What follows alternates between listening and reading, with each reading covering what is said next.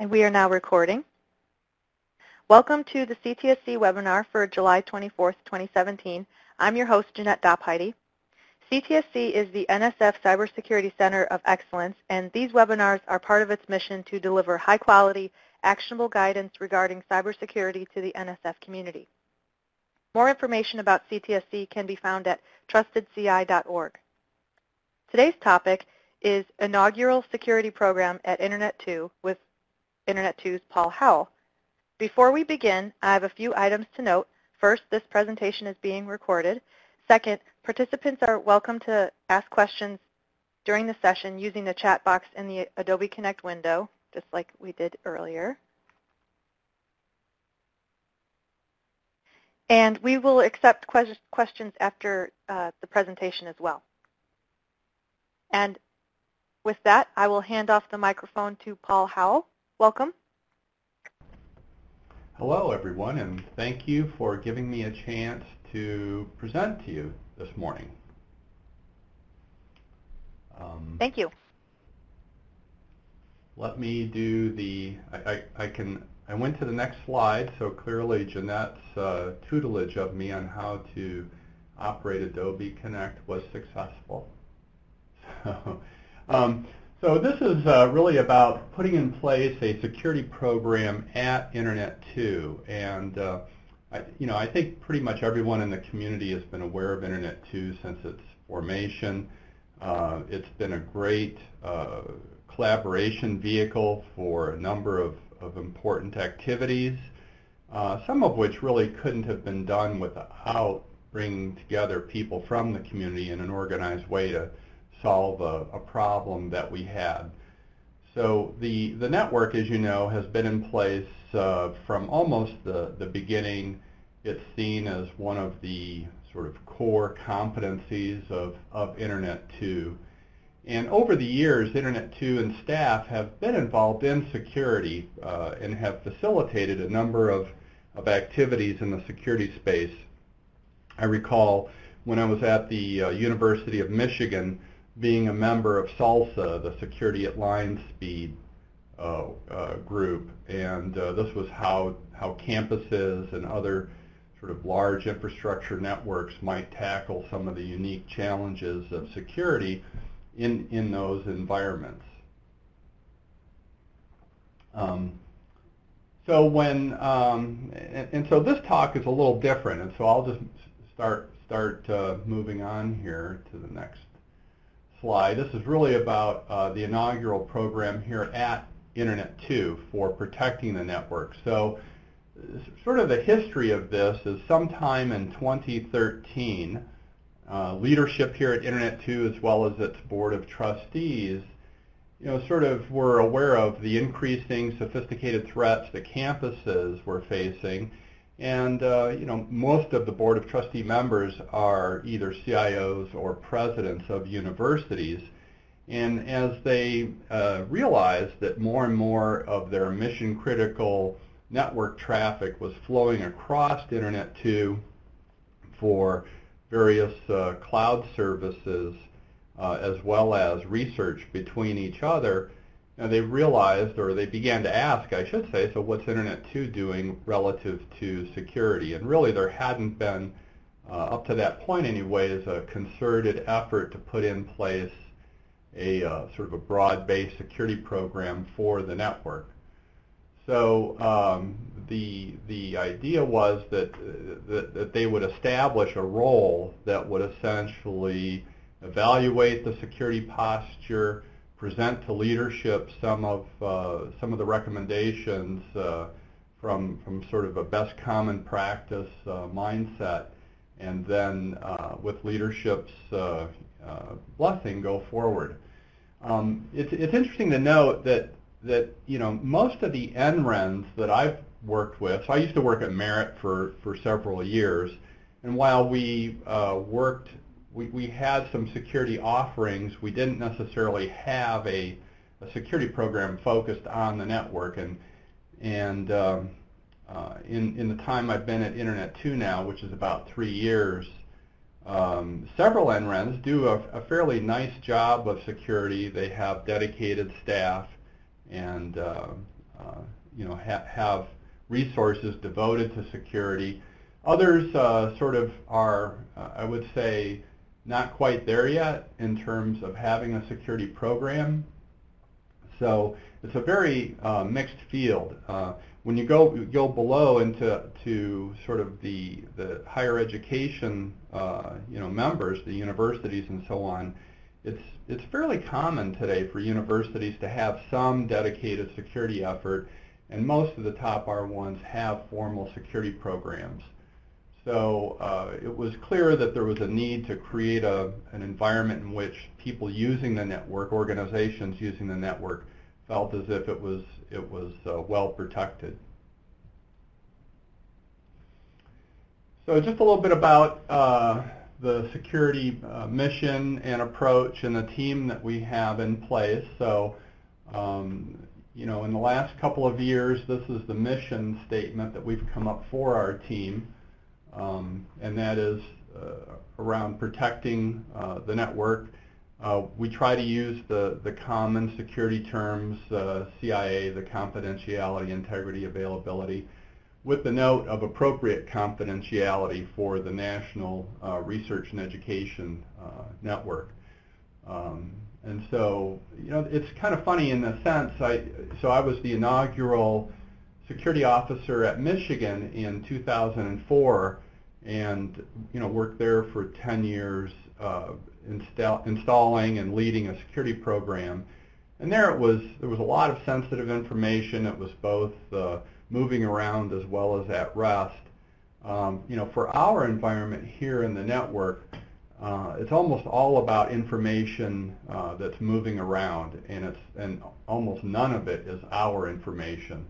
So it's critical that what we do from a mission in terms of protecting the network is to ensure that it's trustworthy, it's reliable, and also the information is protected as best as we can protect it. And obviously the organizations sending and receiving information have to take steps as well to protect that information. So the approach is to of course work with leadership, and I'll get more into that, into how we do that a little later. But also to work with the other networks, the connectors and regionals that are part of this broader NREN community that we have here in the United States, and see it as almost an ecosystem, and how can we work collectively to protect ourselves and our members. We have a great team, and this is one of the elements that, quite frankly, I'm most pleased and if I can even say proud of, and that is that Internet 2 has been willing to devote some resources to security. Carl Newell comes to us from the University of Arizona. He's very technically sound. I think if any of you worked on the recent DDoS mitigation project, and I'll talk a little bit about that as well, he was our technical lead on that. And Ryan Nobriga leads our analytics area. He's kind of a good mix of a network engineer, system engineer, and comes to us from CEN, many years of working there. And Grover Browning, who I'm sure many of you know, has been around Indiana University for quite a while and has been involved with Internet 2 as well for a long time, and also been a senior architect of an engineer of networks. So it's a great group of people.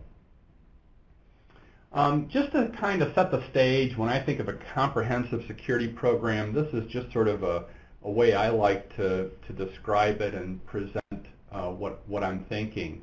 And that is that there are various components to a program that need to be in place in order for an organization to be able to work security as essentially a process. So having policy and putting in place the necessary documents that guide you, both in terms of procedures and govern sort of staff thinking on approaches to security, and articulate our position. Those are critical. Risk management, which I'll go into as well, is sort of an approach I've used over the years, and many in security have, to evaluate threats and to propose countermeasures to those threats, to solutions. Incident management, something that we all have to do, and in fact I've even got a little example of an incident that we encountered recently in our network, but it was good to have incident management procedures in place because it gave us a chance to work through an incident, albeit a very minor one. And then there's sort of the technical security component of security, which I think a lot of people think of as primarily what security does. These are the firewalls, the two-factor authentication, intrusion detection, those sorts of things, and that's important. Some of those things the security team doesn't actually operate. We may rely on other operational teams to run those systems, but then there are some things that we do operate. And then education and awareness activities, and I'll touch on that a little bit as well in terms of what we've done. So here's a security program maturity model that's borrowed essentially from Gartner that also others have used over the years, that I think is sort of indicative of how you think about moving from one stage of a security program, say, to the next stage, and what might be in front of you in terms of what you're aiming for. Clearly, when I began at Internet 2 3 years ago, it was, at least from a network services standpoint, was clearly at level 1 initial. There was some initial awareness from executives. They knew that security was an issue. They weren't sure just what risks there were. They weren't sure what was actually being done around protecting the network. There were no security policies at that time, and there was no real visibility into risks. So very little was known. It was very much at a technical level. So with my role and with the performance of a broad-based security risk assessment, the results of that, which I'll discuss later as well, talking about the improvements that we made, we've been able to sort of move over this 3-year period to more of a beginning level 3 defined. So we've sort of transitioned or are transitioning from level 2 developing, where we have policy, we have a charter, we've assessed our current state, we have a program initiated, to a point now where we're doing annual risk assessments. We have closed most of the critical gaps, and there's a couple gaps that we're still working on, and I'll discuss those as well. But we have procedures defined and so on. Really, in terms of where the network services group should be relative to this national resource, my proposal has been to move it into sort of the level 4 managed, and think of that as being the place we need to ultimately reside.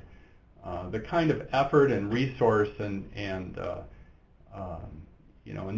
work it's going to take to continue to optimize the program doesn't really fit the mission of Internet 2. And so it's clear that we want to have some lines of business engaged in security. We want to have executive level reporting and some effective metrics. And I think that's probably good enough for where Internet 2 is going to end up.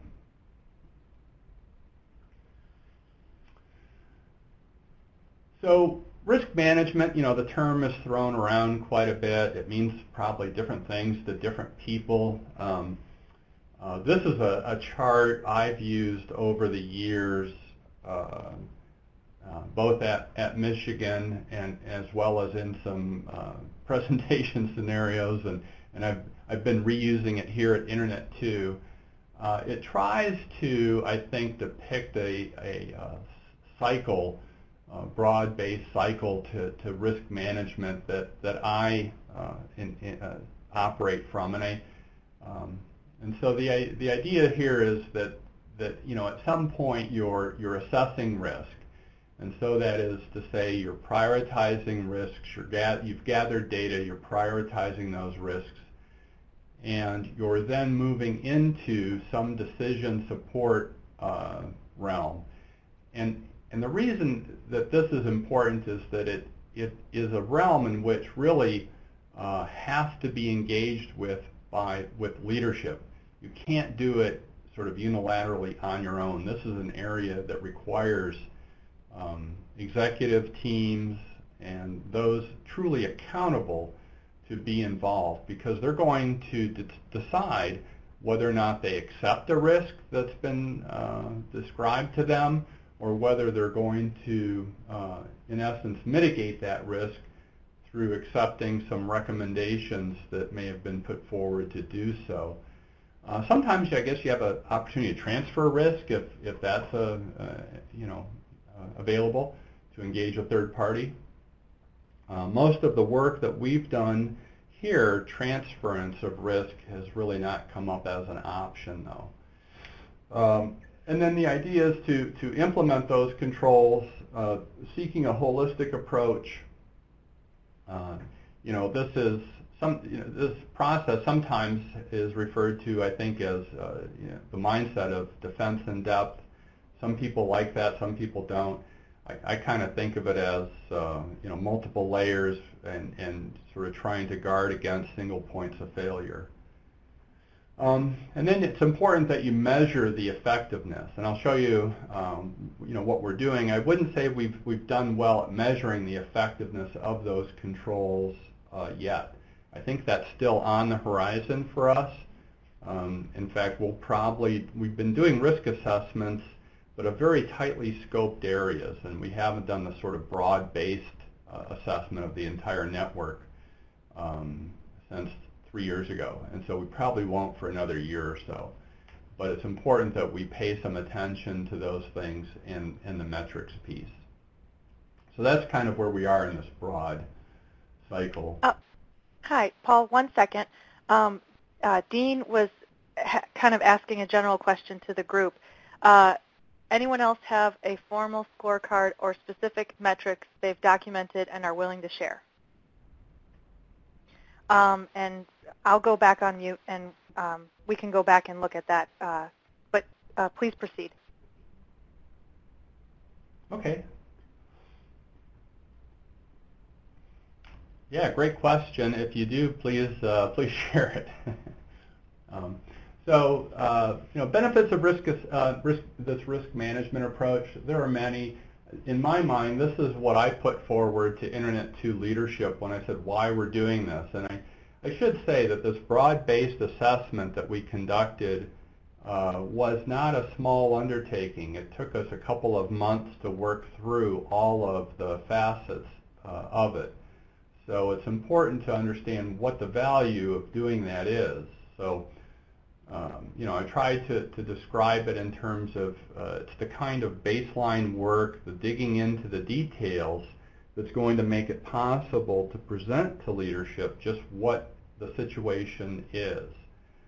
Probably one of the sort of critical outcomes of all of this is creating a climate or a culture really of security.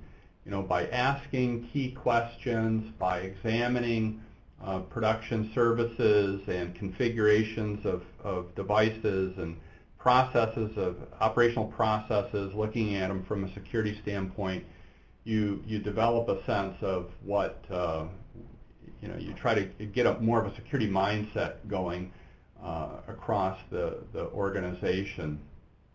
Internet 2 doesn't have a lot of regulatory compliance issues, but certainly risk assessments are useful for that.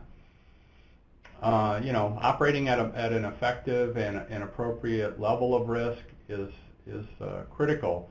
And being able to sort of move the organization to a more proactive risk posture so that you're looking at your investments in security, you can measure where you're having some impact, and hopefully security incidents themselves are fairly minor and well managed. So the assessment that I like to use, and this is not something unique to me. I think I've been a longtime EDUCAUSE member, and within some of the security circles in EDUCAUSE, these are common approaches for risk assessments by those universities doing them. But the idea is we used a control catalog referred to as NIST 853. It had about 268 questions, and it was that going through that control catalog that took the most time for us. We also did, though, technical interviews of various network and system engineers working on the network. These control questions don't touch on every facet of a technology, and so it was important to do some additional uncovering of how things are operated. And then we looked at logs, policies, we visited co-location sites, and met with different groups, both Level 3 and Internet 2 NOCs. All of that information then was brought together, and a threat matrix had been identified. Vulnerabilities were listed, and using sort of an approach of which are the most serious, there were corrective actions proposed for each risk, and I'll list the actions here in a minute. And as I say, that went to leadership here for decisions, and then we began implementation of those improvements. Just a quick note, when I work with security teams that are fairly junior, I suppose, or almost inexperienced with this process or with the risk assessment approach, they seem to stumble on presenting findings to leadership.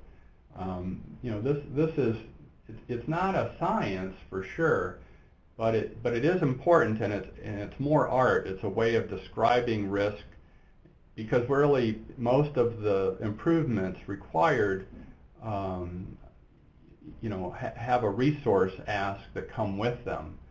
So it's important for directors, CEOs in the case of Internet 2, the Board of Trustees, to be able to approve those resource requests.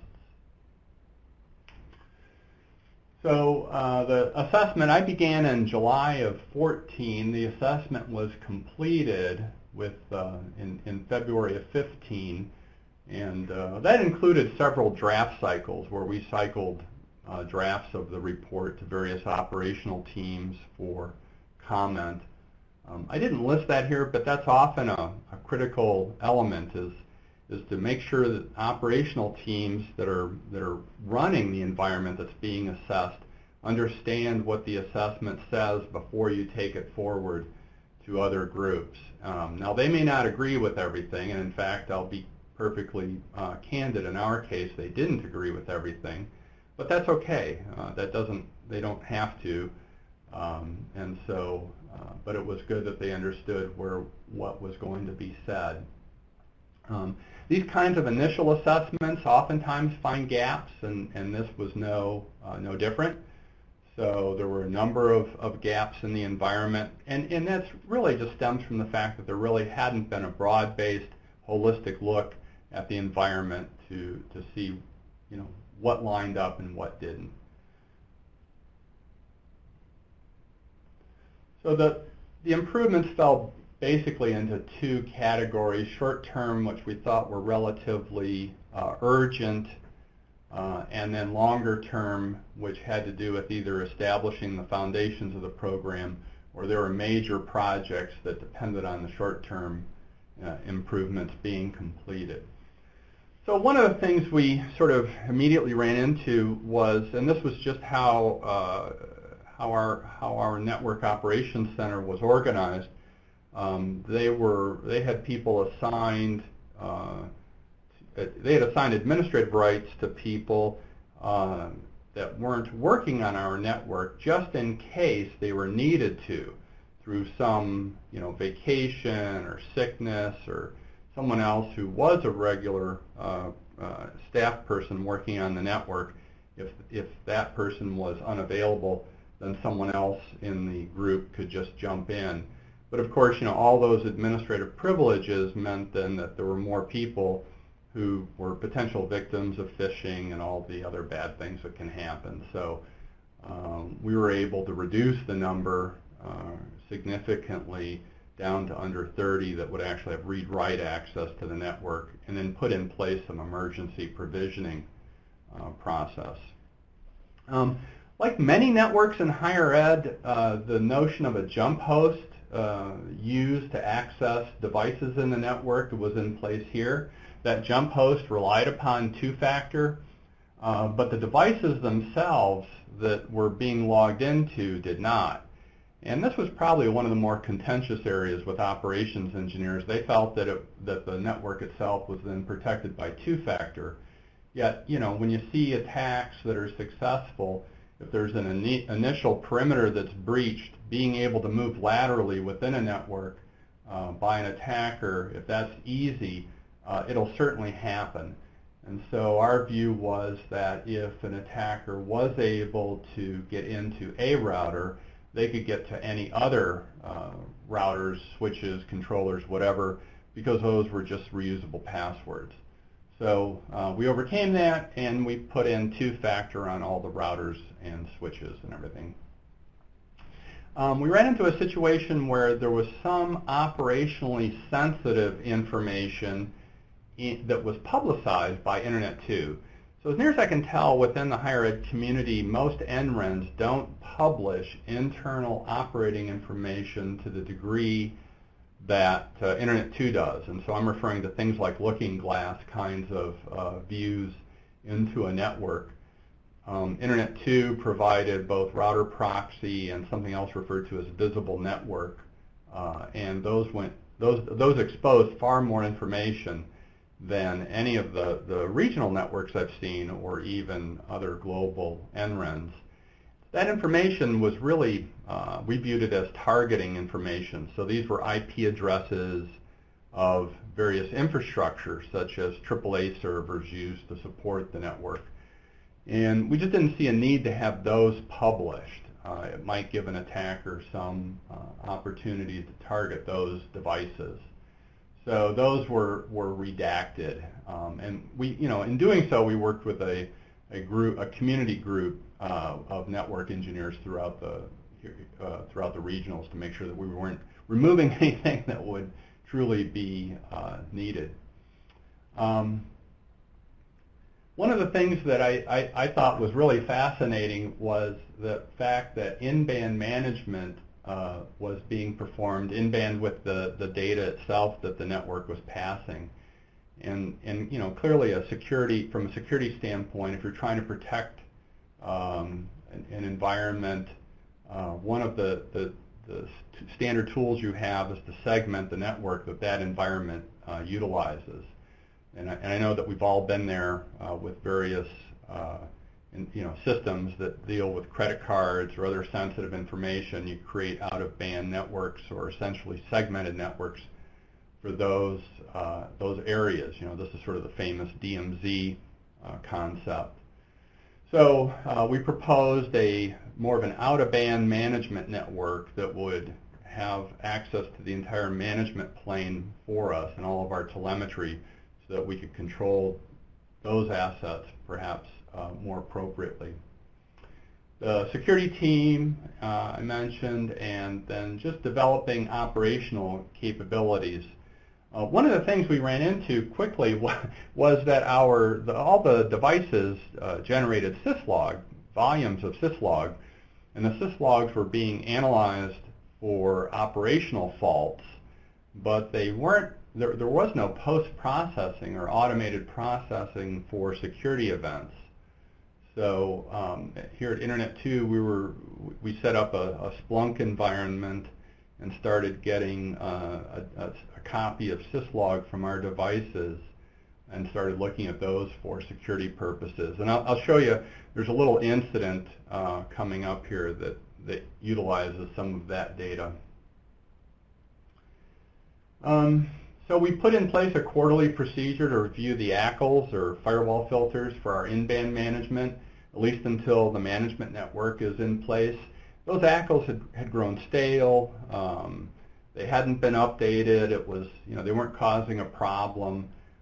But from a security perspective, there were some things being permitted that those systems or networks had been repurposed over time, and it was no longer appropriate to leave them in there.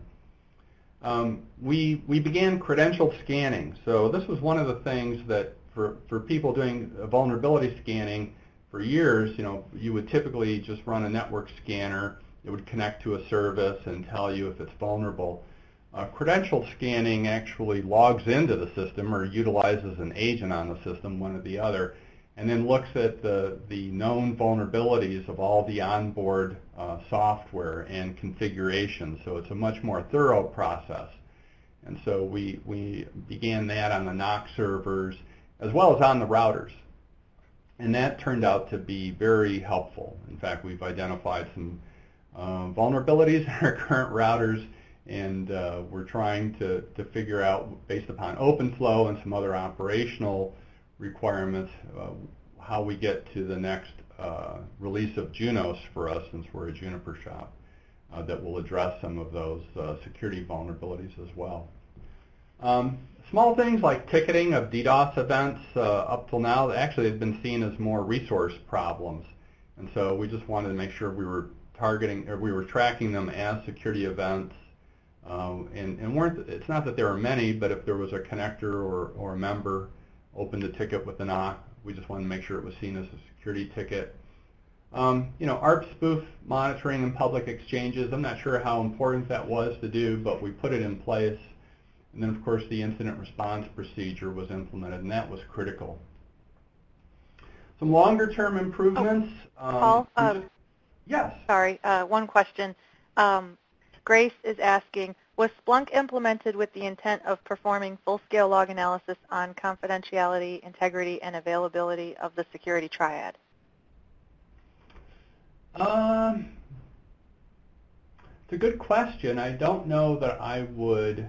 So it was put in place to review the logs from a security standpoint, and so it would certainly touch on those elements of CIA as they're reflected through log entries.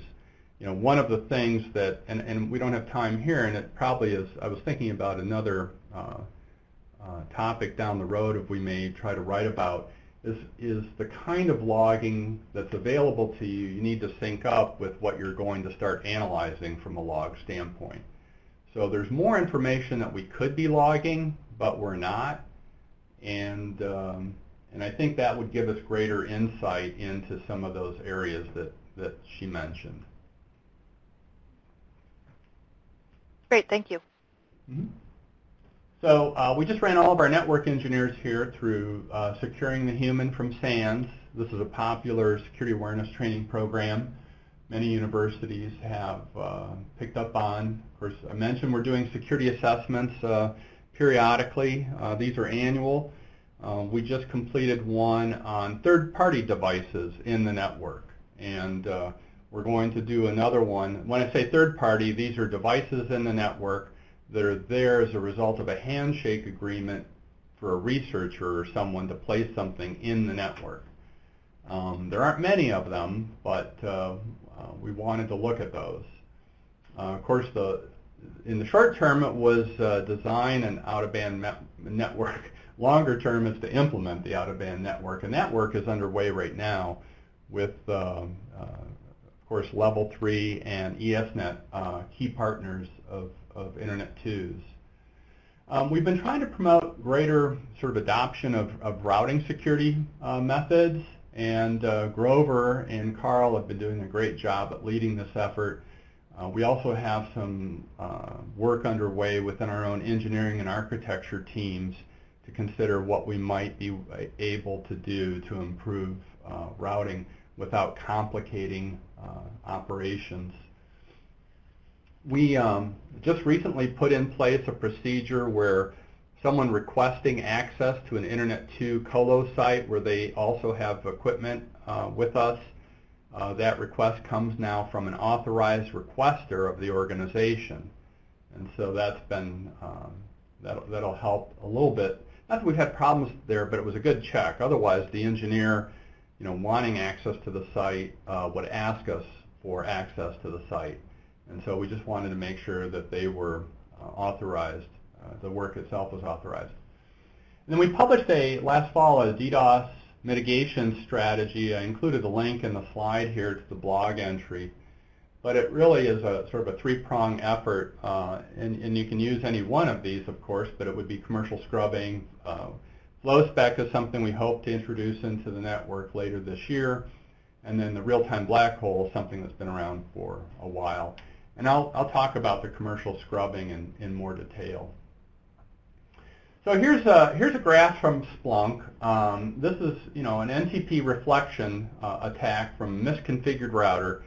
So the firewall filter for NTP was mistyped on this particular device, and you can see this was earlier this year, February 14th, and you can see starting around 8 a.m. we had a number of these events of send-tos from the router, and this was the NTP daemon trying to send the response to a monolith command to some IP for which there was no route to host, and it was a IP on the internet, but it wasn't in the routing table of that router, since the RNE table is not the full routing table for the internet. And then the too many received buffs allocated was just a reflection of the volume of these messages. So this was a good thing. I mean, this in some ways, it's not that having a misconfigured router is a good thing, but what's a good thing about this is that we were able to catch it very quickly, and it was through this sort of Splunk analysis and reporting that it was caught. The problem was fixed correctly, or fixed promptly, I should say, and correctly, of course, and that was great. So that's a big success story.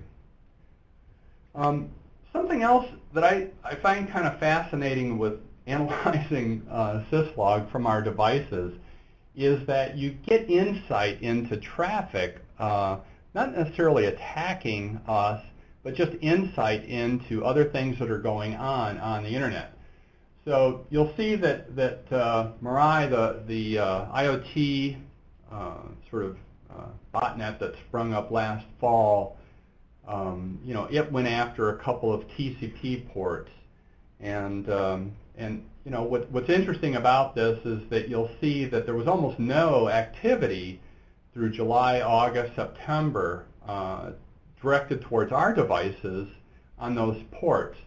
But apparently, as some group of people who knew what the code was doing, they started scanning for those ports, and it didn't take long, about a month, before the source code itself was made generally public, and that's the Mirai source code release. And of course, once that code was released, then more people were looking for those ports. But I just thought that was kind of an interesting sort of signature of something that's going on related to broad security issues that we were able to sort of tease out with syslog alone. So let me talk a little bit about the scrubbing service here. I think if you've been part of the DDoS working group with us, there's nothing new here, and if you haven't, I think it's fairly straightforward. I don't know that there's a lot. It's very complicated, so I might skim through this a little quickly. But the idea was that we wanted to have a volumetric scrubbing service to deal with DDoS attacks in the network. And we were hearing this primarily from members and connectors. There was this broad call of what can we do, and so we worked for about a year with a working group of approximately 100 people to develop an approach. And that approach involved realizing that Internet 2 itself doesn't want to run a scrubbing center. And if there was a way to leverage a cloud-based scrubbing center, that would be the fastest way to get something going and would probably offer the highest value for people subscribing or members subscribing to it. So the idea here was really to find a service that would see us as a service provider and allow us to direct to them attack traffic to a member or number of members that was originating on any network. So this would protect, say, a campus from both commodity as well as R&E traffic, and then we would carry the clean traffic back across the Internet 2 network to the site being attacked. And so the scrubbing service is sort of structured this way. It covers both v4, v6. And this is really what, coming at this from a service provider standpoint is what's key, is that it covers an unlimited number of addresses. So there's no limit on prefixes. I don't know if you've looked at vendors in this space, but for cloud vendors in particular, they want to charge you based on how many prefixes that they're going to protect for you. So this was key. And then we're using a layer 3 VPN to return the clean traffic. And really the signaling for the scrubbing service is done via BGP. And the provider, XenEdge, has a SOC. And if you come under attack, you signal that you want them to take over a particular prefix. They'll announce a more specific prefix covering the range being attacked. And you can gain access to their SOC facilities and monitor the attack, get statistics, and so on from them. The way we're structuring it right now, and this is coming on board really this month, is we're going to have connections in both Ashburn and Los Angeles. Subscribers will have access to the SOC in a portal. And one of the unique features of our environment is that we sort of have this additional notion of a tenant, that is to say an organization behind a subscriber. And the reason why this is important is if you think of, say, I'm most familiar with Michigan because I'm still in Michigan, but if you think about Merit being a regional network and, say, the University of Michigan being behind Merit, it might be the case that Merit wants to be a subscriber, but U of M says, hey, we're big enough, we want to have our own access to the SOC, and we want to have the clean traffic, our clean traffic returned directly to us. They can sign up as a tenant and be behind Merit. And so there's a business structure that allows that to occur. The way this would generally work if it was just commodity traffic is you have on the left-hand side, a commodity internet. You have a scrubbing center up at the top, and when the subscriber or tenant, that is, come under attack, all of the commodity traffic would be directed to the scrubbing center for XenEdge, and then the clean traffic would come back on the right through Internet 2 to either the subscriber or the tenant.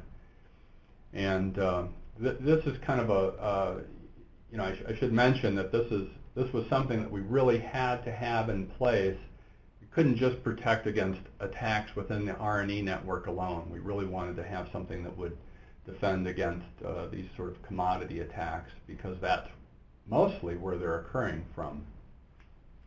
But in the event that R&E becomes sort of a source of these attacks and is perhaps attacking other universities, we wanted to have a model for that as well.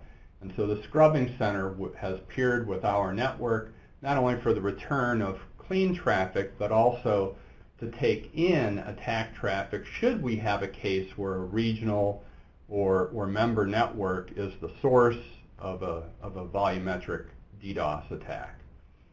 That traffic would come across our network, stay within our network, go to the Scrubbing Center, and then the clean traffic return to the subscriber and or tenant. So that's kind of it in a nutshell in terms of the DDoS service. We have more information on our website, and there are more details that we can provide if you're interested. But this really isn't, it's trying to give more of a description of how it worked as opposed to sort of a pitch of how much it costs or how you get signed up or anything.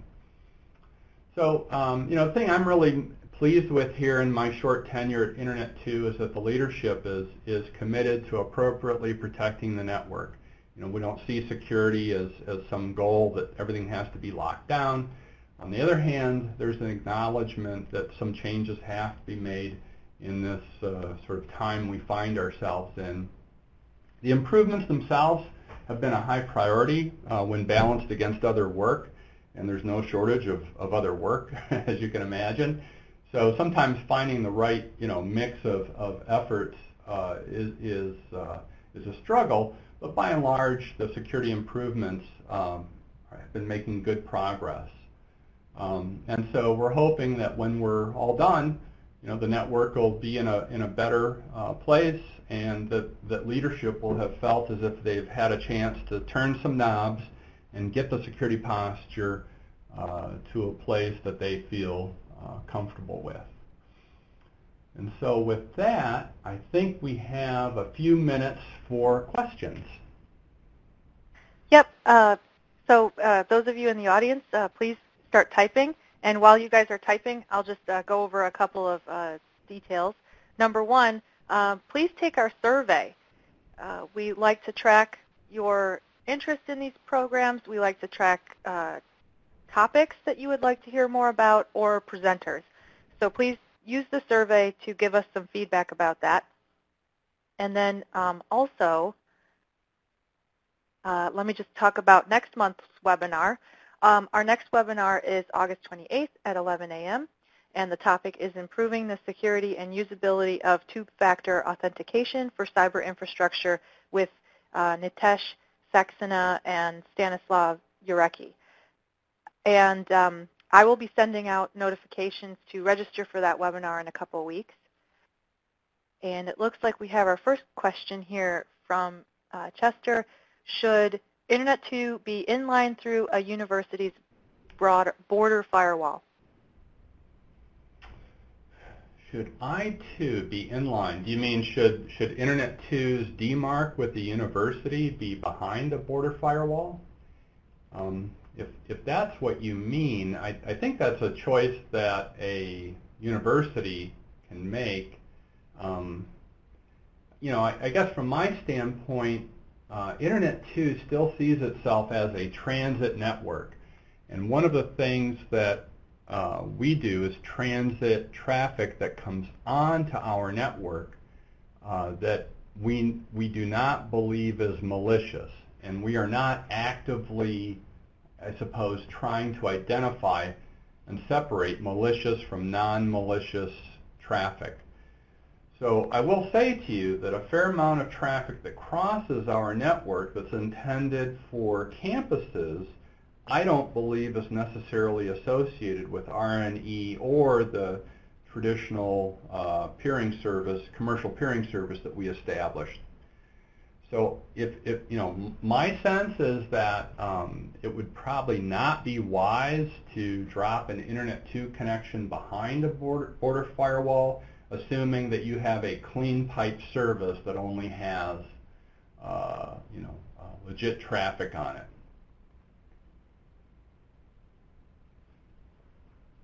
Okay, another question coming in. Let's see. We've got some back and forth.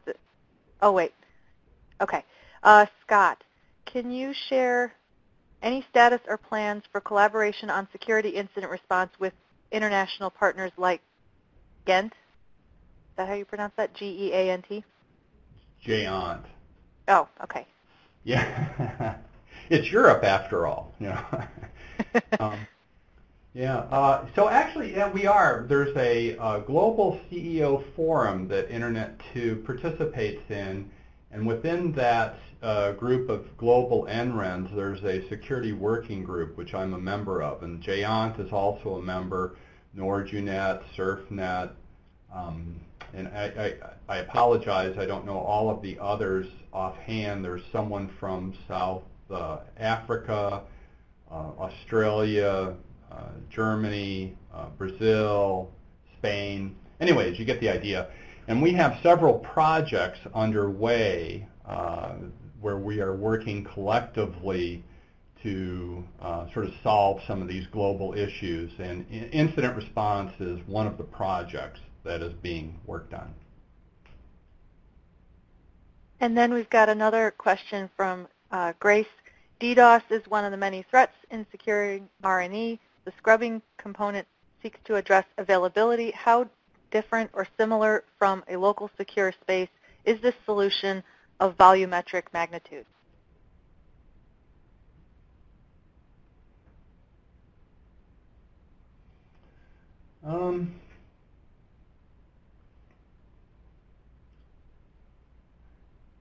So I'm not sure I totally understand the question. How different or similar from a local secure space? So the problem. So I think I understand what you're asking, which is if a campus or a regional had its own volumetric solution or its own DDoS solution, how different is ours? And in essence, I would say it's not. We wanted to work closely with organizations that had already invested in scrubbing solutions. And by the way, we didn't find too many schools or regionals that had purchased cloud scrubbing solutions, but we did find a number that had purchased appliances.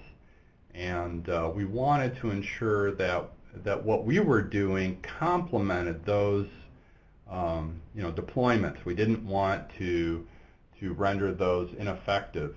And one of the things that the people that had deployed appliances mentioned pretty much across the board was that they had sized their units to fit a certain type or size of attack, but beyond that size, they were concerned that they couldn't respond. So one of the ways that our solution can work with that is that if you already have deployed a set of appliances that can handle X gigabits per second of attack traffic, you could, in essence, buy into this Internet 2 service as a safety net, or essentially as a to gain some headroom, so that if the attack that was coming across your network was indeed using all of your bandwidth, which far exceeded what your appliance could use, you could still use the Internet 2 scrubbing service to help to deal with that. So it's a way of layering those together. We'll have to see how many organizations decide to do that. If you want to use our service as your front line, you could. If you wanted to use it as merely a backup, in case your primary service is overwhelmed, you could do that as well.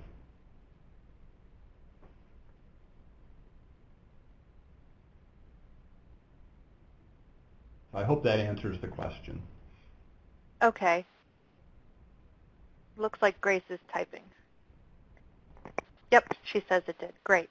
Okay. Okay, so we also have a little bit of a discussion going on between Scott F. and Chester. So we went back to that question, should I2 be inline through a university's border firewall? And then Scott F., are you concerned about HPC environments which are moving large data sets and the small amount of overhead firewalls add to transmission?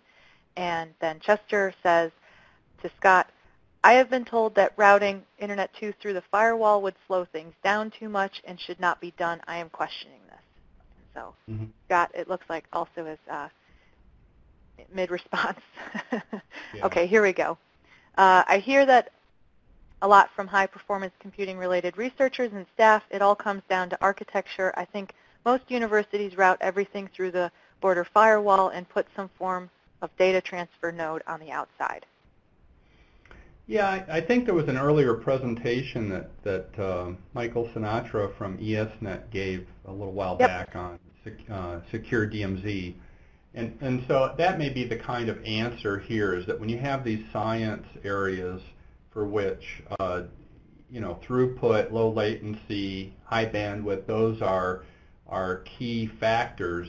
Those can still write across the I2 network without any problem, but the point of gateways and choke points and security architecture at a campus level potentially interfering with those, that's a valid concern. And so I would just point you at least to that science DMZ notion, and ESNet has published quite a bit on their site.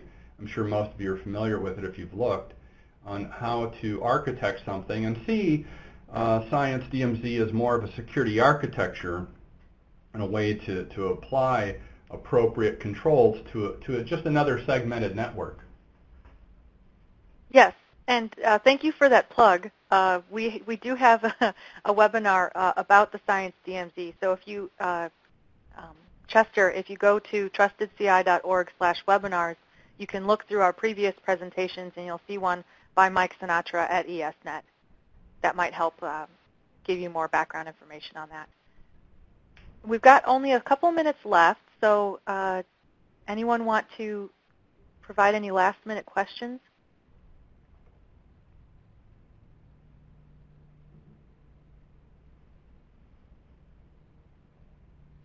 While people are typing, I just really want to thank you, Paul, for providing this presentation to us, and we really appreciate the community that we're building in order to make everyone's systems more secure. Just one last reminder to everyone who's attending: please fill out the survey. And if you have any questions, Paul, do you mind if we share some contact info if people have follow-up questions about this presentation? Not at all. I'm happy to talk about it more, and I want to thank all of you for taking the time to attend today, and I really appreciate the opportunity to get in front of you. I think these are important topics, and I think this all works better when we see it as a team effort. So I'm excited to work with people. Thank you. Thank you very much. Well, I think with that, I just want to wrap things up and just say thanks again. And for those of you who are attending, the next webinar is on the 28th. Be on the lookout for that. I will be sending out an email with the YouTube link to watch this video. It takes a little bit of time to get the slides archived, but once they are archived, I put them right up on our website. So if you have any questions about that, just check back at the site. And with that, I will stop recording.